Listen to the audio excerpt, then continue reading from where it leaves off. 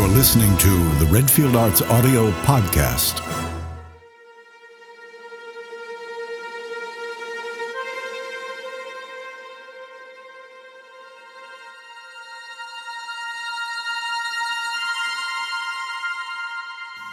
Nexus. Nexus. N-E-X-U-S. The word nexus. It's a word that Philip Arnaud uses a lot. Philip is the founder of Baltimore Theater Project. The presenting theater was founded in the early 1970s, and Philip was its producing director for a little more than 20 years. And in talking to Philip, he uses the word nexus a lot, and it's become part of my lexicon. As the story that we tell you and the person that we are about to tell you about unfolds. Baltimore Theater Project being the nexus of connections, of friendships, of the creation of theater work.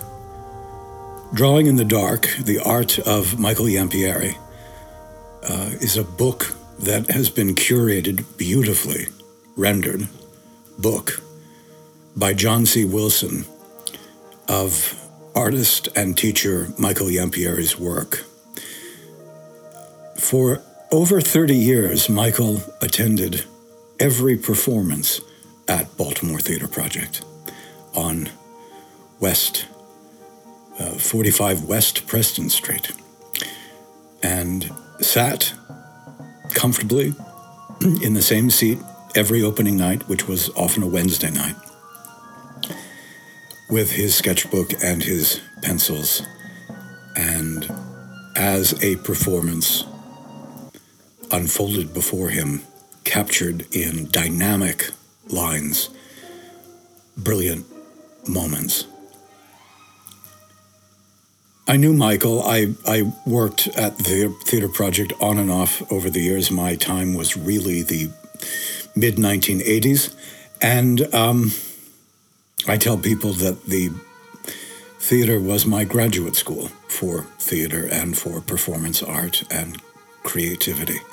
I learned so much from Philip Arnaud, from the companies that were brought in from around the world, from of course, the work that I either acted in or produced there.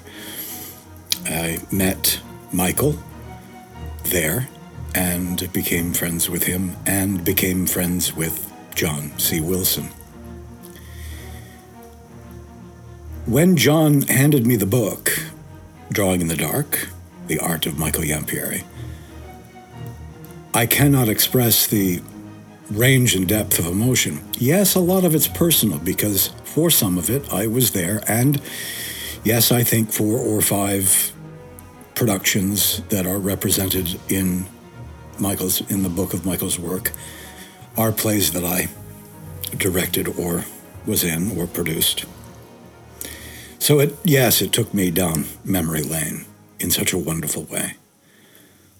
But again, nexus, all of these connections, my acquaintanceship and knowing Michael Iampieri, my friendship with John Wilson, and my long friendship with Philip Arnaud, is because of this vision of an eclectic, noisy, wonderful, adventurous, experimental theater space and everything that happened within it.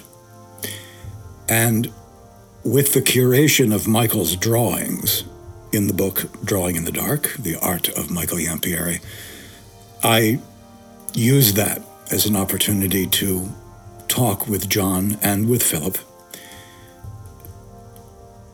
to really get the full story, to really hear about their journeys over the decades, making art and knowing Michael and Michael's art.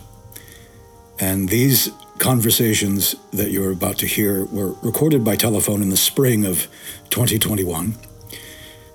The book is available now, and you can find it online. We will have links on our website. And all I can say with all my personal feelings, warm, wonderful personal feelings aside about this work, is that if you love art and if you love the theater, if you love the history of world theater, then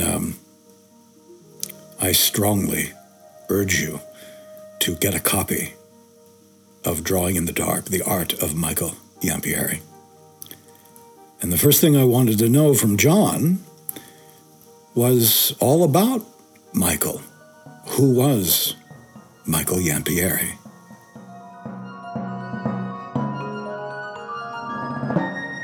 Michael Iampieri is an amazing artist, and probably one of the sweetest, most gentle, unassuming human beings I've ever met.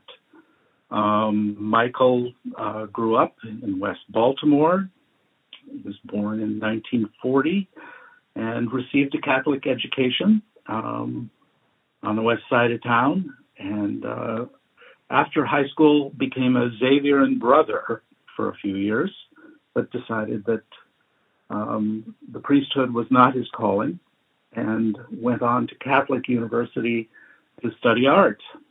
And he got both his bachelor's and his master's at Catholic University. One of his instructors, as he's about to graduate, gave him a tip about interviewing for a job in Baltimore to launch a new art department at Loyola High School. And he got the job. And Loyola became Loyola Blakefield, and he taught there for 42 years. And recently I've spoken with a lot of his former students, and he was such a guiding light, such an inspiration to them. And whether they had art careers or not, he really was really part of the formation of their lives and gave them exquisite advice on life and their futures. So there was a lot of gratitude that I'm hearing from his former students. Michael was an artist who mostly drew and painted, but explored a lot of other media as well.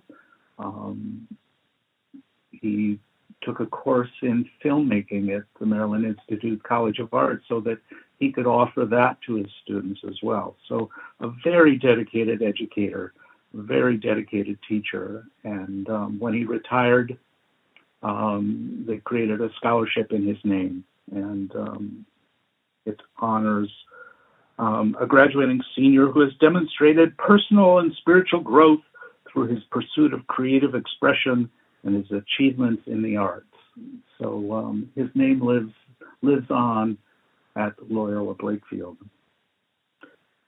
He exhibited at local galleries in Baltimore over the years, but I think the thing that's most astounding is that with his love of drawing, he and his love of all the arts, he was a huge supporter of the symphony and new music and all the different theater companies in town and dance. He loved them all, and lived very close to the Baltimore Theater Project and attended just about everything that went on the stage there. The founder and director of Theater Project was also sort of a co-producer of the New Theater Festival, which was staged at UMBC, started in 1976 and reoccurred in 1977.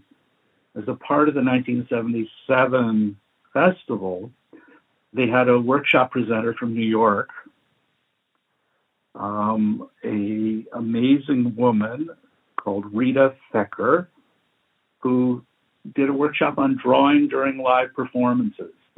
And Michael signed up, and it just sort of let the genie out of the bottle. He was so excited by this, and continued to do it for over 30 years. And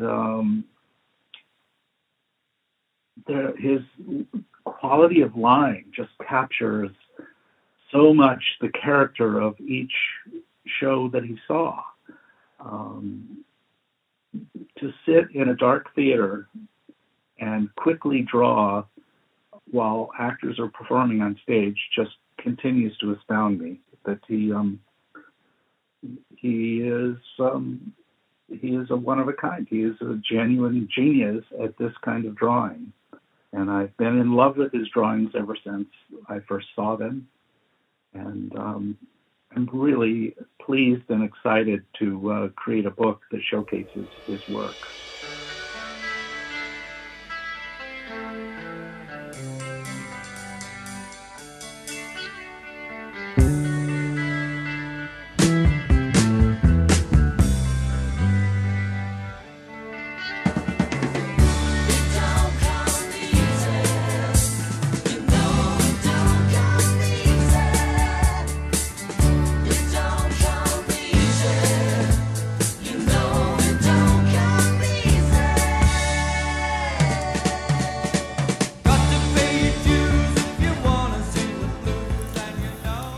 Baltimore Theater Project took root, seeds were planted, blossomed in the early 1970s, tumultuous time in America. The Vietnam War, the Civil Rights Movement, Women's Liberation Movement, a time of great upheaval and change. And Philip Arnoux founded the theater in 1971. It grew out of an experiment that was part of Antioch College. It then found its own footing in the early 1970s and was rocking and rolling by the mid-70s. Went through a transition period in the early 80s, which is about the time that I became really involved. Philip Arnoux currently is the director of the Center for International Theater Development. He founded that in 1990, about the time that his tenure at Baltimore Theater Project ended. Here's Philip talking about Michael Iampieri.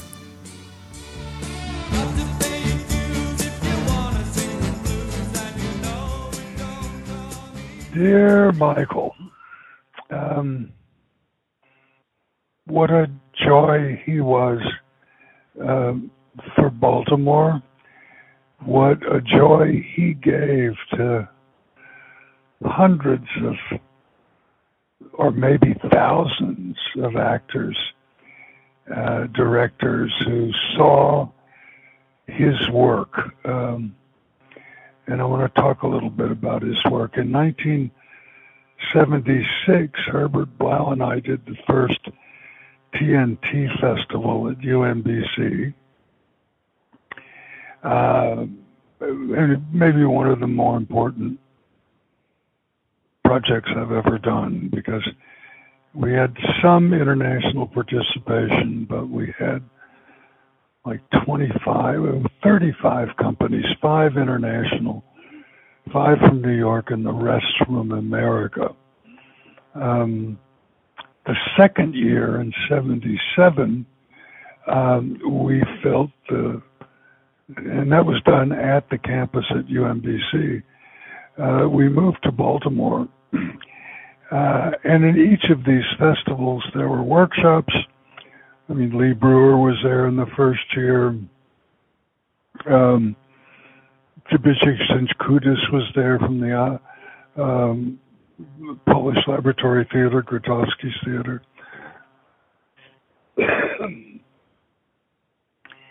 In Baltimore, the first year, we brought a visual artist named Rita Fetcher to do a workshop, and Rita would sit in New York theaters with her sketchbook in the dark and with deft precision captured these moments that only,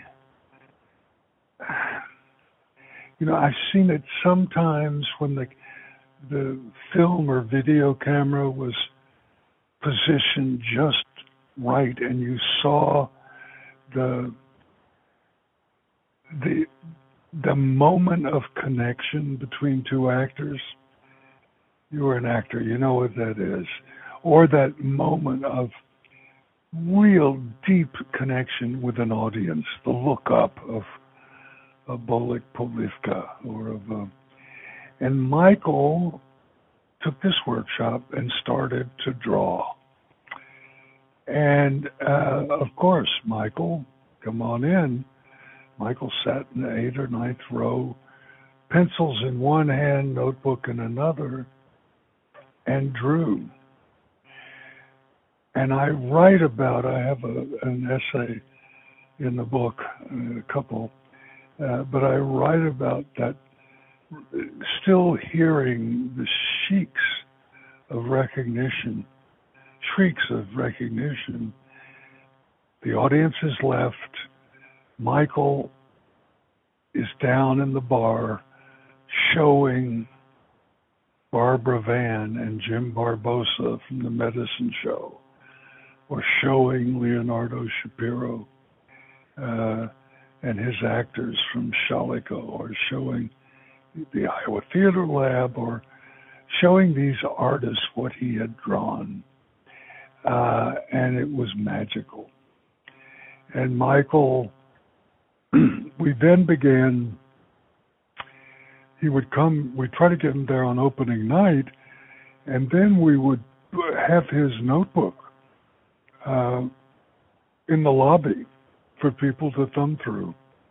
And I guess we must have cut out some of the pictures and put them in plastic so they weren't thumbing through, they were being respected.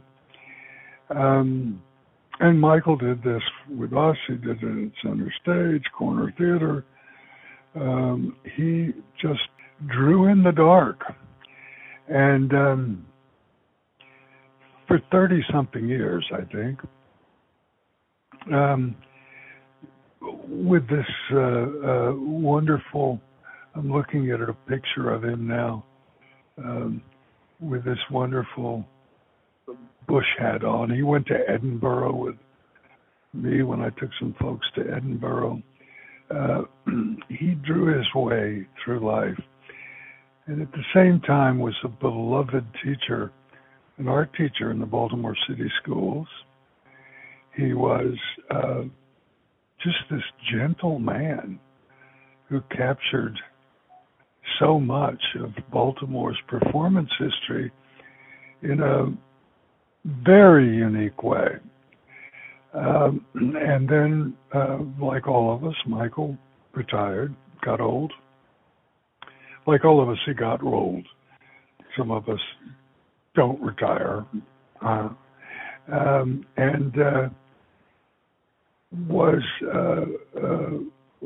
stopped seeing him. He moved into a home with Hodgkin's disease. And John Wilson, who I brought to Baltimore very early on, I think in '77, and he's made a home for himself here ever since, and was on staff at the Theater Project, and was a board member for many, many years, and a huge supporter. John got his graphics design in one of the first graduate classes at University of Baltimore.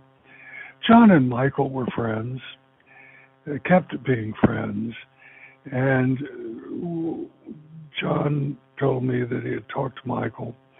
Michael was depressed and ill, very ill, and had something like 29 boxes of these drawings, and they were they were a burden to him, and he was just going to burn them, throw them away. And John knew, and certainly I knew, but John's impulse was to say, Michael, wait. And so John got Annie Kentler and Ann Fulweiler,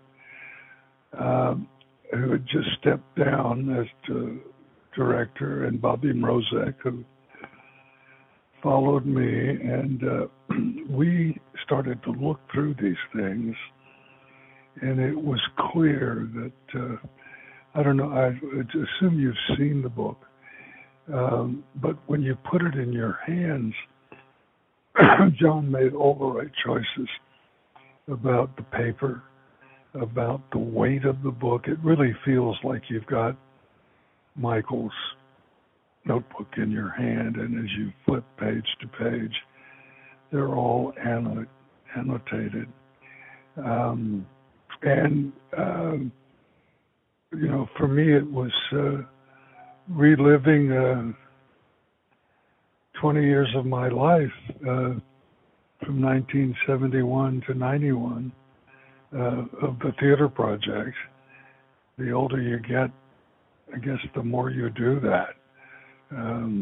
But it was, you know, when it finally got delivered, when it was finally put in my hands, I got some books and I bought some books, and I sent them out to people like Stacy Klein and friends and board members of foundation that supports me, and I've just been getting these, you know, absolutely 5-star reviews from people. Susan Beresford, who's the former director of the Ford Foundation and now is the president of the Trust for Mutual Understanding, the foundation that supported my work all these years.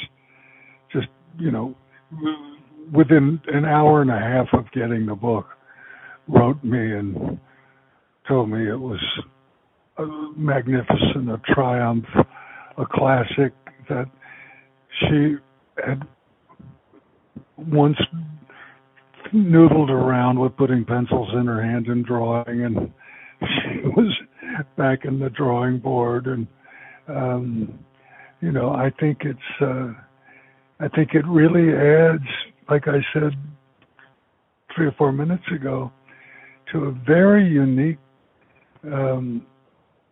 history of a period of Baltimore that you were part of. And that time was very unique in this town. And Michael, in this wonderful book, captured it. Absolutely. I mean, Philip, I love the book. The response that I had was on so many different levels, from remembering those moments after a performance when Michael would come out, go through the book, select things to cut out for the lobby book or to show the company. The shows that I either acted in or directed, I think there are like 5 or 6 represented in the time period that's covered. The history of the theater project, I went through it to see the images. Then I went through it to read captions and the essays. And so I had that double-edged sword of the wonderful work and my own trip through memory lane, which was powerful for me. I came to the theater project as a teenager before the renovation. I was there a couple of, and when I was still an undergrad at Towson, the first time I ever talked to Carol was when I cold called her and I pitched an idea of I wanted a place to work. So I pitched this idea of a resident theater company, and she was very kind, and she said, "No, that's not really what we're doing right now."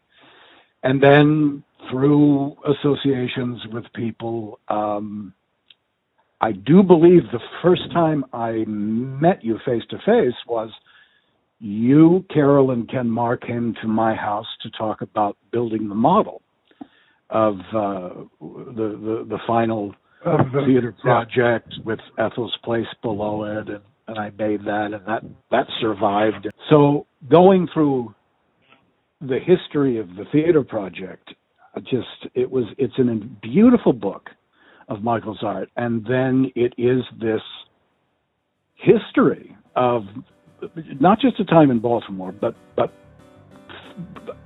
theater in the United States, world theater.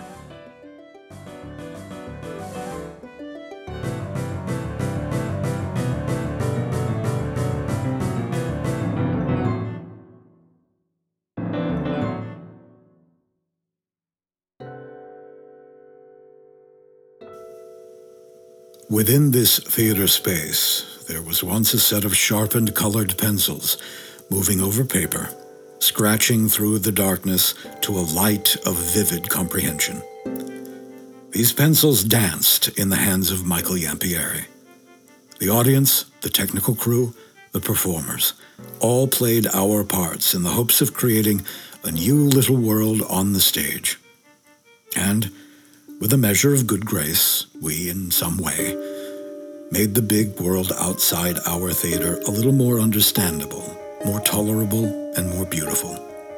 Michael's drawings, as represented in this book, serve as a perpetual witness to the worlds of performance that came to life on the Theater Project stage. It is the defining nature of live performances that the creation exists exclusively in the spontaneous moment of the event. If one were to look back into the theater after the show has ended, all one would see is an empty black room. Michael witnessed the art differently, and I think more completely than the rest of us. Through his eyes, ears, heart, and soul, he translated the many little worlds that he witnessed into these impeccable sketches.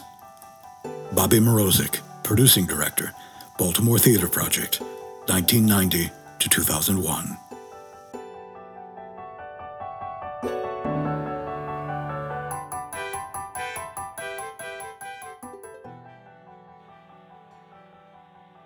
Well, I met Michael when I moved to Baltimore in April of 1977. Philip Arnault had met me in Florida, where I was doing a job in 1976, and saw my work and decided that I could be helpful to his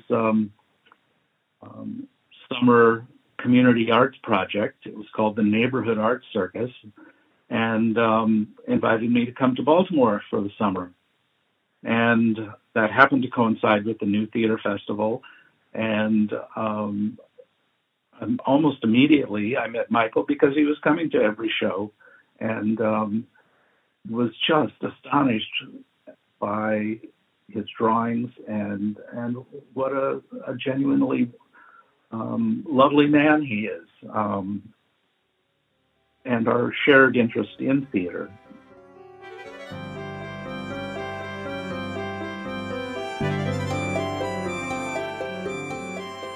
Well, a number of years ago, Michael's health began to deteriorate, and his brother decided that it was time for him to move to an assisted living center on the Eastern Shore near his brother. And Michael started packing up his house, and he had misplaced my phone number, but he had my mailing address. He sent me a postcard that said, I'm getting ready to move. What should I do with all my sketchbooks? Should I just throw them out?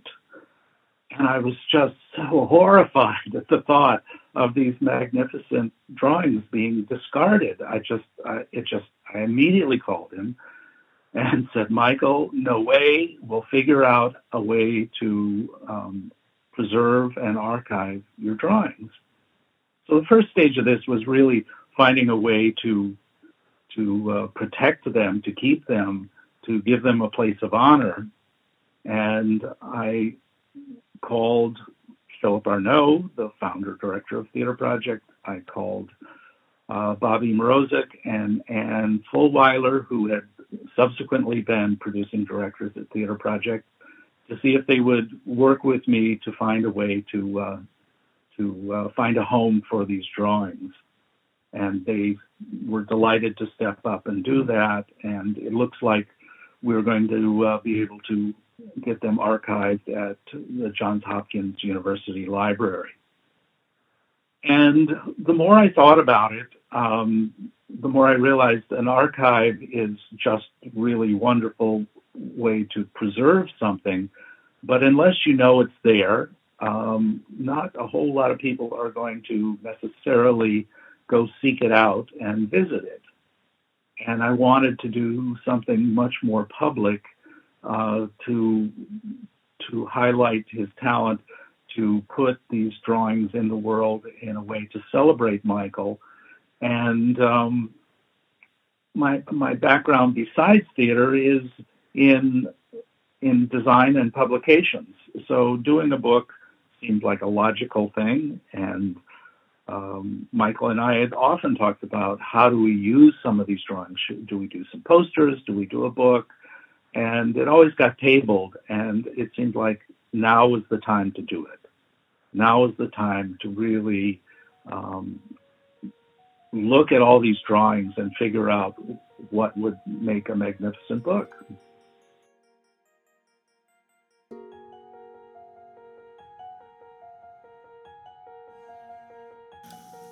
I used to love when Michael would sidle up to me before a premiere and ask which colors of pencils he'd best have ready and close at hand. I knew Michael liked to sit on the house right side, usually about 3 or 4 rows back. His seating position seldom varied unless I knew he'd get the money view from another angle. His generosity in giving away his drawings became legendary, gifts from his heart to the artists that brought him such joy and occasionally consternation. Michael by no means loved everything he saw over the years.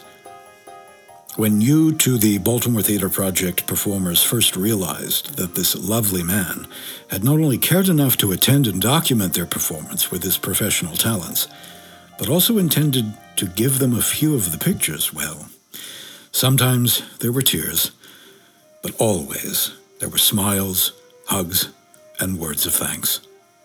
And then I think about the many theater performers, actors, musicians, dancers, whose artistry, by its very nature, is ephemeral.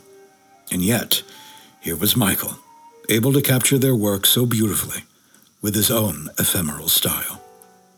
Ann Fulwiler, producing director, Baltimore Theater Project, 2001 to 2012.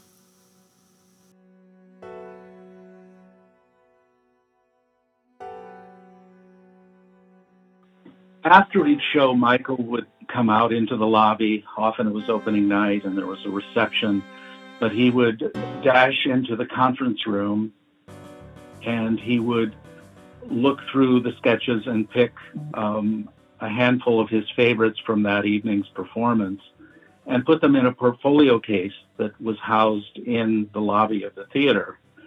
He would also share the sketchbook with the artists who performed that evening. And after all the oohs and ahs, he would often cut out drawings and gift them to the artists. So on some level, I was sort of astonished that we would have anything at all to look at because he was so generous in giving away drawings. And I also realized I did not have the time or wherewithal to track down all of these drawings. But when Michael did contact me about downsizing, he invited me to his home, and we dug out a whole chest full of sketchbooks that I boxed up and took away. And we went through them and sort of indexed them. So we knew what we had. And later, as I was actually working on the book, I realized that we didn't have a lot for the later years. He had slowed down in his attendance a little bit, but I knew there were shows that we didn't have in the assembled archive, and contacted Theater Project's new producing director, Chris Finkston, and asked him to go digging around the theater. And in storage under the seating at Theater Project, he found a whole bunch of additional drawings for the later years that he drew, and so we have those as well. Currently, there are banker boxes full of sketchbooks and the folios of the drawings that he cut out to put in those portfolio cases in my living room. Can't sit on my couch because it's full of Michael sketchbooks, but soon they will get archived. But Michael generously turned them over to us to secure their safekeeping.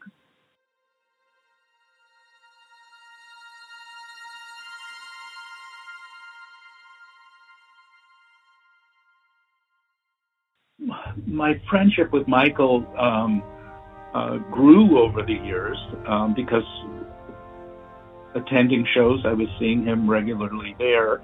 At one point, the Theater Project was taking a local company, the Thunder Thigh Revue, to perform at the Edinburgh Festival. And Philip arranged for a tour of the Fringe Festival for people from the Baltimore, D.C. area to go to the festival, and he would curate the shows for them, and we would be there to support Joyce and Kay, the actors of Thunder Thigh Revue.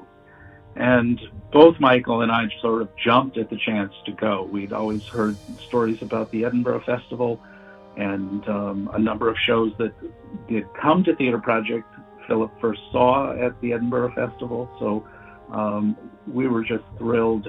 I believe that was in 1986 that we all went to Scotland, and we just had a grand time together there, which was, I think, a further bonding experience.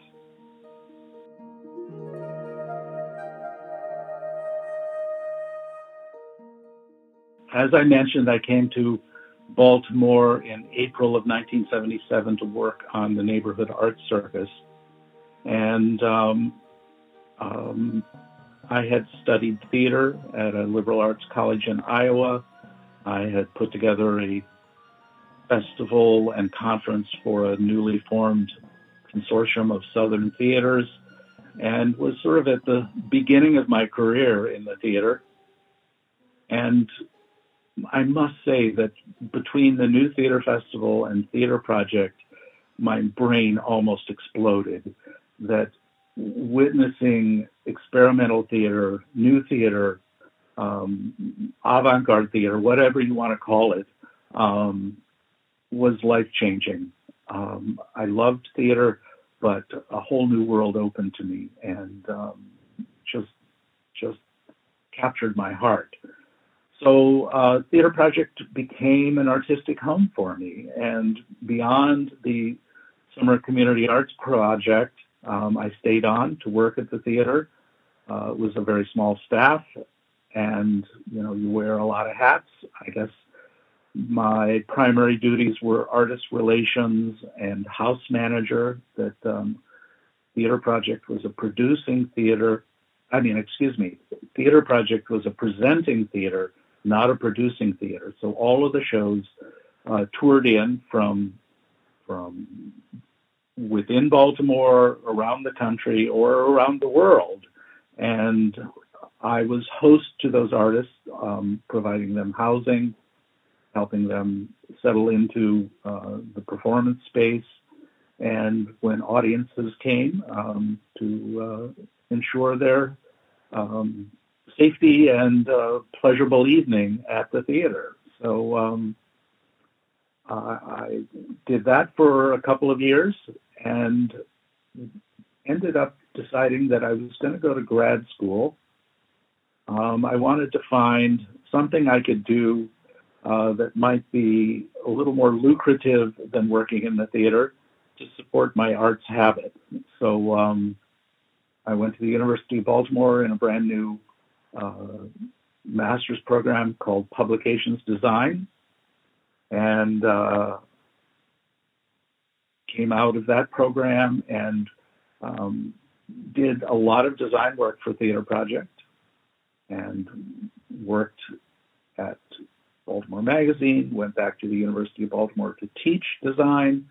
All that time doing graphic design, brochures, posters, whatever for a theater project. And eventually they asked me to join the board of Theater Project, and I served on that for 27 years, and I think about 5 of those as the president of the board. So a deep, long commitment of loving and serving that organization. In 2009, I sort of got this weird itch to actually do theater again and not just sort of support it. And I decided that I wanted to direct a play, which I did independently. Environmentally, I went to Zodiac Restaurant with a play that's set in a bar called Kennedy's Children, and had my first directing experience since college. And it kind of lit a bug for me. And a couple years later, for Theater Project's 40th anniversary season, I proposed to direct a piece from the past. And since so much of the theater that was presented at Theater Project was improvisation-based, was not script-based, I sort of dug around to figure out what could I do from the past. And one of the earliest shows that I saw there by Theater X out of Milwaukee was an amazing piece called A Fierce Longing. It was about the life and writing of Yukio Mishima. And I contacted the playwright, John Schneider, and asked if I might be able to get a copy of the script and if he would allow me to resurrect his play for the Theater Project's anniversary season. And I was really thrilled to be able to direct a piece that performed in the Theater Project space, because that's certainly a temple that I've loved for a long time. Well, I think I would be remiss if I didn't give a huge thank you to Michael for his trust and generosity in allowing me to take his drawings and create something of tribute to him. I'm so deeply honored that he gave me this opportunity and partnered on it. He always kept saying, "You're doing all the work. I'm not doing anything." I said, you drew for over 30 years. You gave us thousands of drawings. You did your part first, and now I'm doing my part. But he is such a sweet man, and I'm just delighted to celebrate his work. I also am so happy that Philip Arnaud, Bobby Mrozek, and Ann Fulweiler were partners in this project, and that each of them wrote an essay or a reflection for the book that gives some cultural context to these drawings for those that may not have seen the work at the time. I think it gives some shape to the book, and it was really delightful to see them reliving the decades that they ran the theater and curated the shows that went on that stage. There are a whole number of people who helped me along the way with editing and producing the book, too numerous to mention in this moment, but it took a village to do the book, and I am deeply grateful. Well, let me tell you.